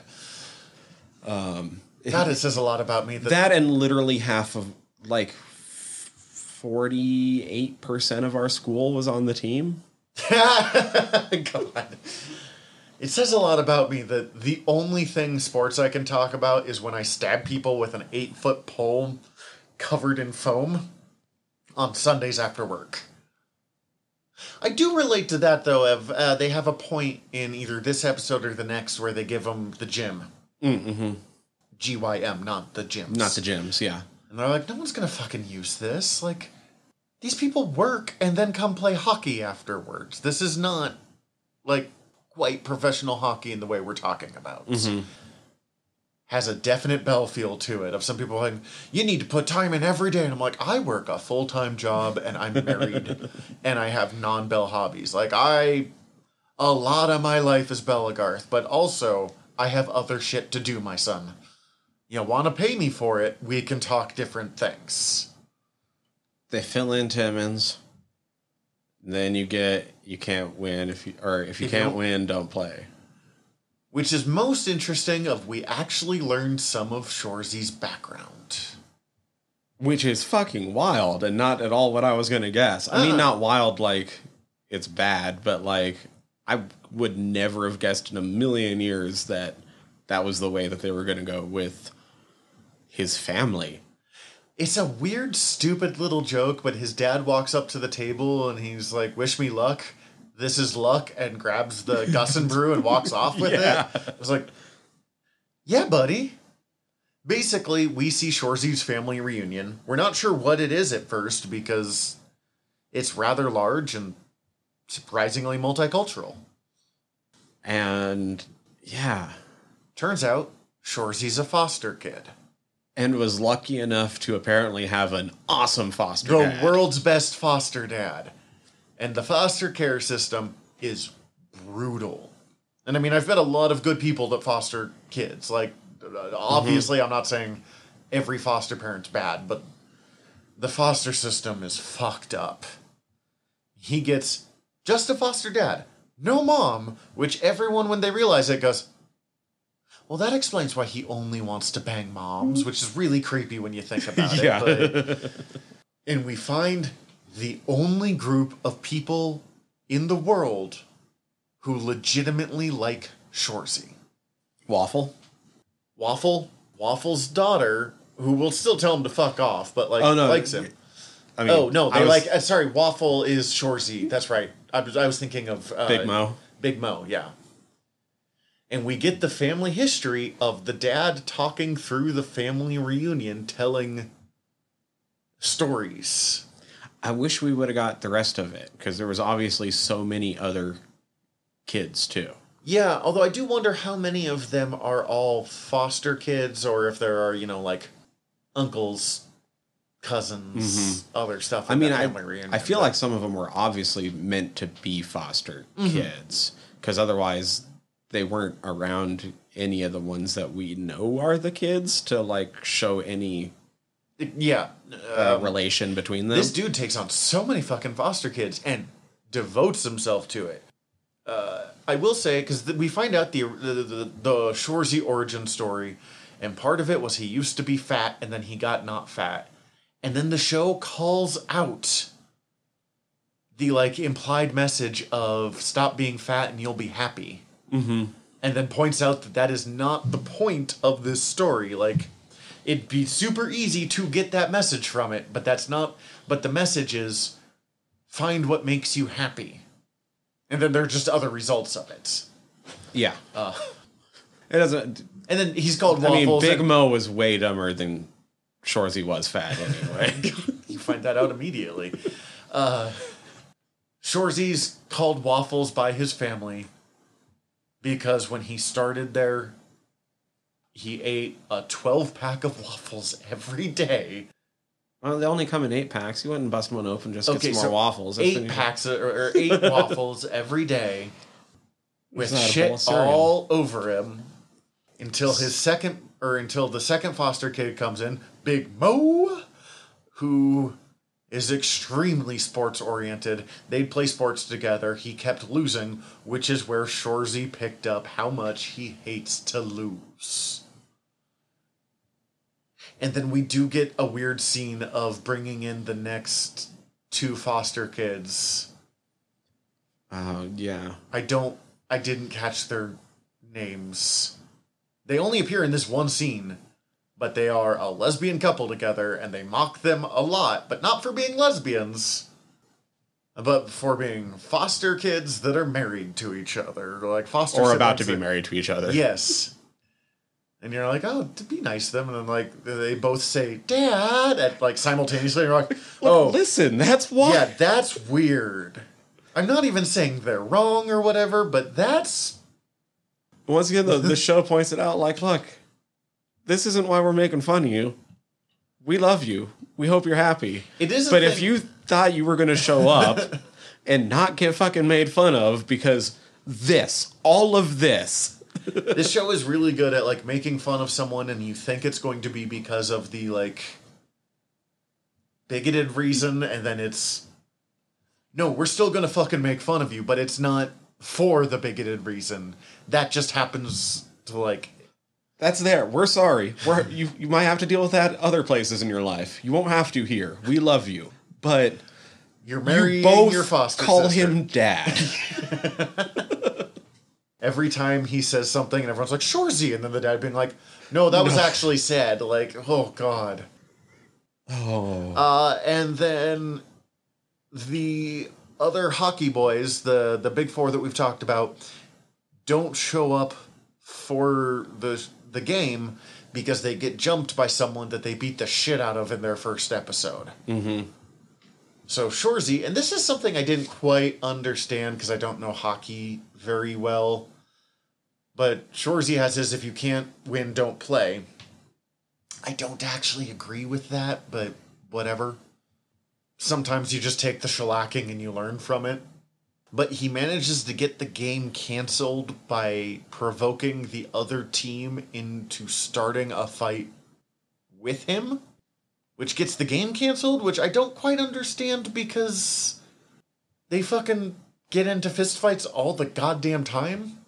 Yeah, there's a difference between a fight and a pregame fight, though. I think that they should be say that noted. a lot, but I still don't understand necessarily why. Although, I mean, that's a scrap unlike anything else we have seen, because we enter into the next episode with the scrap, happening. I do love at the end of that, too, how they show up. The other four show up and just dive in. Fucking wail on them. Oh, the thing we haven't mentioned throughout this is Michaels, the former coach, gets brought in as the... Tender goalie. I mean, tender is the term, but basically goalie, if you're like me and doesn't know fucking... he and Shorzy hate each other to the point that Shorzy's not supposed to talk to him, but they keep both insulting each other by talking around each other. It was fine. It wasn't the best gag, but it does lead to an important plot point in this episode, so we have to actually bring it up. They're trying to... There are 3 points of this episode. One, the general manager, I can't think of her name. Nat, has to go in front of the league, which we find out are all hard as balls native women. And that whole scene is delightful. Mm-hmm. They're all fucking super hard and mean to each other, and then they find out that they're all into the spirit of the game and are, like, into it. I do like that they called out, they tried the argument of, like, they came into our, does it say tunnel? Mm-hmm. Our tunnel, our side of the barn, and started the fight. And I'm like, yeah, but Shorzy's on your team, so we know that he provoked them into doing that, so we'll let you do this as a fucking technicality. A pregame, I don't remember if it led to a scratched game, but a pregame fight was a big bit in Slapshot as well. Okay. From what I could tell, the Bulldogs still got fined. Mm-hmm. They mentioned that. But they get counted as the win because after this, he insists that they're on a streak because they've won 2 games. Even though they didn't play the second game. Yeah. So because the other team started the fight, they got the L. Mm-hmm. But but Shorzy's team still got charged money because they fucking provoked a big ass fight. The boys decide that they need to do something about the group that jumped them because they're going to jump them again. Like, they're aware that that's going to go down. So the tender, Michaels, decides that he's going, in an attempt to bring the team together. And this is my one critique, and I kind of just wish this show was longer. I wish we got more episodes in the season. This feels like half a season, not a full season. It feels like half a season. Michaels jumps from the, like, can't handle Shorzy to we need to bring the team together. I need to be on this team, kind of Jamie Tart learning to work with the others. But again, from the opposite direction. Yeah, because Michaels is a fucking goof. That's why they call me Never Miss Michaels. God damn it. He jumps to that immediately. Like, out of fucking nowhere. But the person he used to date, that Sanguinet got a the underwater handy from, squeezer. Yeah. has super creepy fucking brothers in possibly the best gag of the series. I love their straight up physical humor gag, but beyond that, just the fallout of like, you don't get to see what they did, but then they show up in those fucking suits. Okay, that's terrifying. To explain it's this, because this is not terrifying going and to make any hilarious. sense if you haven't watched this. They get the brothers of his ex-sweetie to come help out, to come and help deal with the problem of the other boys coming after them. It's the equivalent of grabbing the Ginger in Boots. Mm-hmm. It almost implies like mob connections, but they're just fucking weirdos. The two boys just have like eternal shocked expressions. They do not change facial expression at any moment. And it's so hard to explain why this is so funny in an audio medium because you have to watch the scene. I would lose it. I wouldn't be able to. I have to wonder how many bloopers is them looking over at those two and everyone else just fucking dying. Oh my god, I would fucking lose it. But we don't see what they do to the people who are attacking the boys. But the people attacking the boys show up, forced to wear costumes, and run in front of the limo, cheering on the Blueberry Bulldogs. In return, the two weirdo brothers get season tickets so they can sit there and watch the game and feel like part of a group, because no one wants to hang out with them because they're fucking weirdos. And Michael's ex-sweetie gets to fuck Sanguinet. Mm-hmm. I mean, she just says she wants Sanguinet, but, like, let's be real. What was my third one? Because I said there was three things, and now I can't. There's the brothers. Oh, and then the actual hockey game. Oh, yeah. Happens. You know, the whole thing this fucking episode is about, where it turns out the Sioux, who are the team that's supposed to be super fucking good, They're so fucking good. Did not bring any of their important players. They brought nothing but backup people because who gives a fuck about the Sudbury Blueberry Bulldogs? Well, and you just want to rest your starters because you're coming up on the playoffs in a couple weeks, and it's not going to affect your standings anyway. So the Bulldogs beat the snot out of them. Just wreck them. They'll next episode they give them the lumber. Which I didn't know that was we used to say that in football too. Oh, I just thought it was a hockey specific thing because it makes more sense for hockey. Yeah, yes, that's exactly why. I was like, because the stick, yeah. No, I mean, it makes a lot more sense for hockey, but when I heard that, I was like, oh shit, I've heard that before. You give them the lumber, you fucking shiver their timbers. There's a lot of weird wood things. That's strange. That is weird. Anyways. But then that leads into an actual, like, the Sioux were like, we're not going to lose to the fucking Sudbury Blueberry Bulldogs. They poked the bear. Now the bear pokes back. Which leads into the final episode. Don't poke the bear. Had something kind of similar happen in high school in a game where we beat a team that thought that we were a really good team, and most of the games were kind of decided before we went into them. It was one of the ones that was a little bit more even, and we kind of pissed them off by beating them. And so they weren't going to have another shot at us for sure, unless it was like in the second round of the playoffs. So the only other time they for sure were going to go against us was the JV game the next Monday. So they suited up like 3 other fucking varsity starters for that JV game. Fuck, that's so fucking mean. In the Thaw Brawl I was telling you about, where we brought in like a fucking quarter of the field. Mm-hmm. First fight, we clean swept the field. Like, because there are different teams in our realm.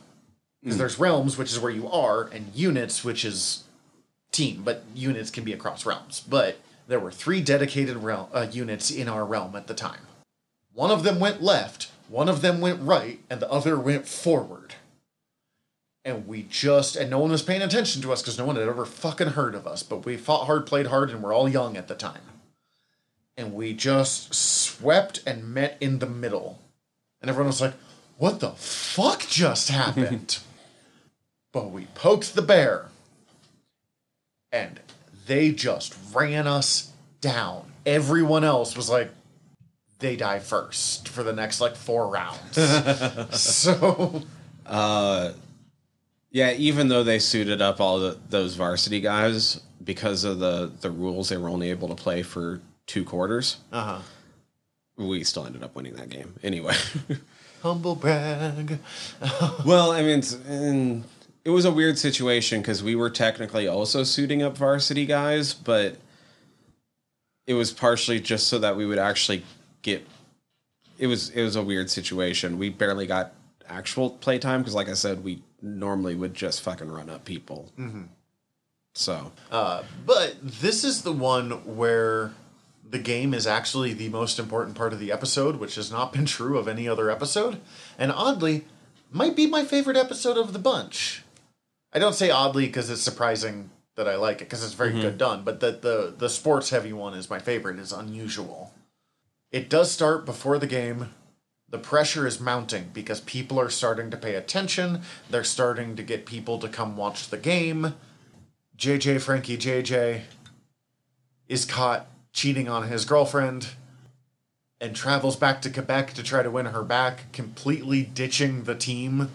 Because, I mean, he's an idiot. We already knew that, but he never gave a fuck about this team, but he makes it very clear. He gives 0 shits about this team here. Yeah, I don't know, man. I like the episode just overall. I brought up this kind of just follows Slapshot, and it kind of does still for this episode, and I don't mind that. Like, it's dope. I love it. These guys get fucking wrecked. The Blueberry Bulldogs are not ready to play against the Sioux when they're taking it seriously. But in the third, I don't remember what it's fucking called. Especially being suddenly down a starter, like not knowing that you're going to be down a starter till right before the game. Yeah, they come in at a disadvantage, and it's the team that literally the only thing anyone says about them is they're so fucking good. But they get to the third. You told me what it's called. Period. They know they're going to lose. They're down 5. They haven't won a single fucking point. So they come in with the game. We're going to give them a show. We're going to give them the fucking lumber. We're going to score some points. More specifically, the gyms are going to score some fucking points because they're fucking beauties. And because they've been playing real strong, but they've been playing, playing defense is not a glamorous place to play in a sports team. Not because it's not important, but because you're not the one scoring goals. Right. I get that. I felt the gyms on that one. Yeah. I was a lineman. I don't touch the ball. I'm not defense, but a support player plays a pretty similar role of it. I'm very rarely getting the kills. I'm being the pain in the ass that lets someone else get the kill. I do like, because usually when it's like, all right, man, it's time, you would expect hardcore music to play, and instead it's kind of melancholy piano music as we're watching them just fuck up the Sioux. And losing. They still lose 5-2. But fuck some of the shots that we see, punches and fucking just jabbing someone in the nuts with your hockey stick. And yeah, they didn't want it. But we find out that this is... Because they're supposed to fold now. And we find out this is a kind of ploy by the players who realize that they have a team that could really develop into something here. They just didn't have the time to do what they need to fucking do. To convince them to give them another fucking shot. And Nat gives in. Yep. Because we still have the playoffs. By giving them the fear, by showing in the final moment, we know what we're going to do, and we're good enough to make you fucking scared. And I do like the idea that they do kind of break the spirit of the other team. Or not even break the spirit, break the illusion of it's no longer just that team's so fucking good. It's, yeah, they beat us. But what was it in the final episode of Ted Lasso of, we didn't win, but we definitely succeeded. Right. Same fucking thing, but from the, I'm going to beat the shit out of you. We will make an entire team of Shoresies and watch how that goes. Even though they lost 21 games out of 23 from this season.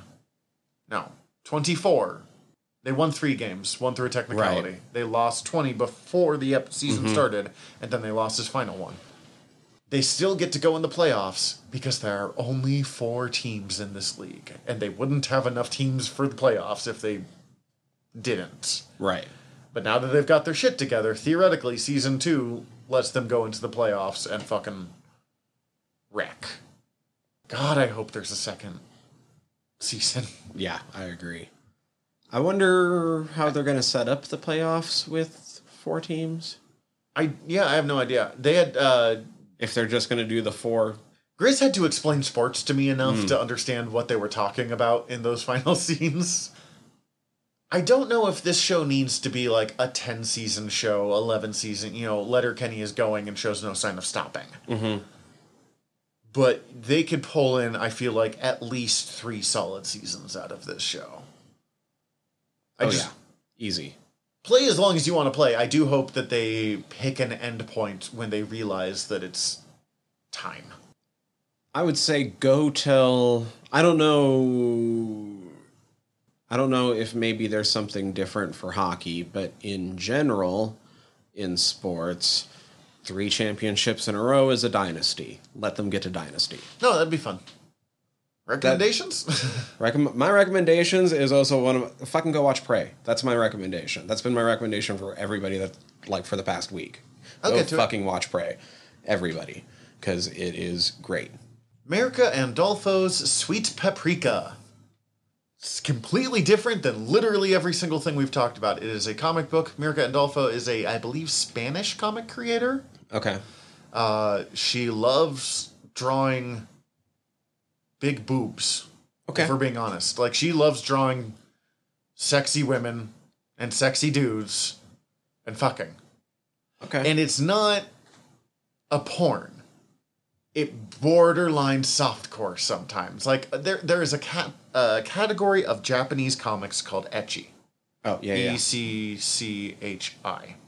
And that's kind of the closest of what this is. This is, or Sex in the City, where there's a lot of, from what I understand, there's a lot of sex scenes in that show. And it's a major factor of that show, but it's not here's pornography now.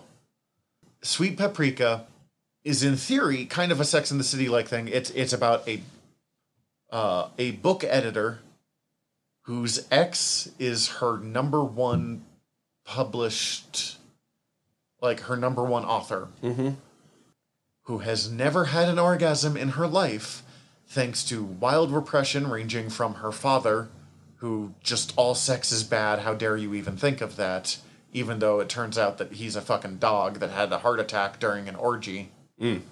Which she found out about from when he had a heart attack and there were pictures taken. And she's just like, oh my god, it's okay to have sex? She wants to have sex with another publisher that she's super into, but she's terrified because she doesn't know anything about sex. Right. And he's, suave, handsome businessman. So she recruits the fuckboy delivery boy that, those bike delivery boys that go around stuff, who comes by the office and fucks all the people, but no one wants to hang out with him beyond he's super himbo. Mm-hmm. To teach her to be good at sex. Okay. This is a comic book. I swear it's good. And then for whatever reason, every character is either an angel or a devil. Okay. So down to horns and red skin and devil and tail, or wings and halo. But it's like a Sex in the City comedy drama show, but with angels and devils. Mostly just for visually it's more interesting that way. Okay. I have no idea. I mean, if I agree with that. Like visually, I have sounds no idea interesting. if I am selling this in any remote, interesting way. But I read no other book like this, and I am desperately looking forward to Volume 2 coming out. I was trying to verify it real quick, but I don't care. I think I saw while I was looking at shit earlier that Sanguinet's actor shows up in a very small role in Prey as well. Oh, cool. I don't remember seeing him, but there's a couple characters that you don't see very much of that he could have been. So When you said Tannis shows up in Rutherford Falls, right? yeah. And Reservation Dogs. Oh, cool. I didn't know that one. Yeah. I love the episode she's in Reservation Dogs. She shows up as Deer Woman in an episode. That was great. We forgot to talk about what's for next time. So, like last time, hopefully it'll be something good. It will be. We always pick good stuff. Yeah. Even our week episodes, we tend to have good stuff to talk about. In the meantime, we're your generals of nerdery. I'm Zach. I'm Tyler. Dismissed. Hi, everybody. General Tyler here. If you like the show, please hit subscribe however you're listening to us right now. Also, if you could rate and review us however you're listening to us right now, or preferably over at Apple Podcasts, we would super appreciate it, as the whole world is ran on algorithms, and we want to be all up in them, getting our voice out to more places. Also, tell your friends. We always appreciate that. If you want to get in contact with us, ask us questions, give us comments, email us, generalnerderypod@gmail.com. You can also contact us through our website, www.generalnerdcast.com. While you're there, check out all of our back catalog, or click the links up at the top, as we are part of the Earworm Podcast Network. Go check out all of our sister shows. We're involved with most of them, so if you already like listening to us talk, it might be in your best interest. And if you want to check out everything from the network, head over to earworm.com, EARVVYRM.com. We'd super appreciate it. Love you all. Have a good one.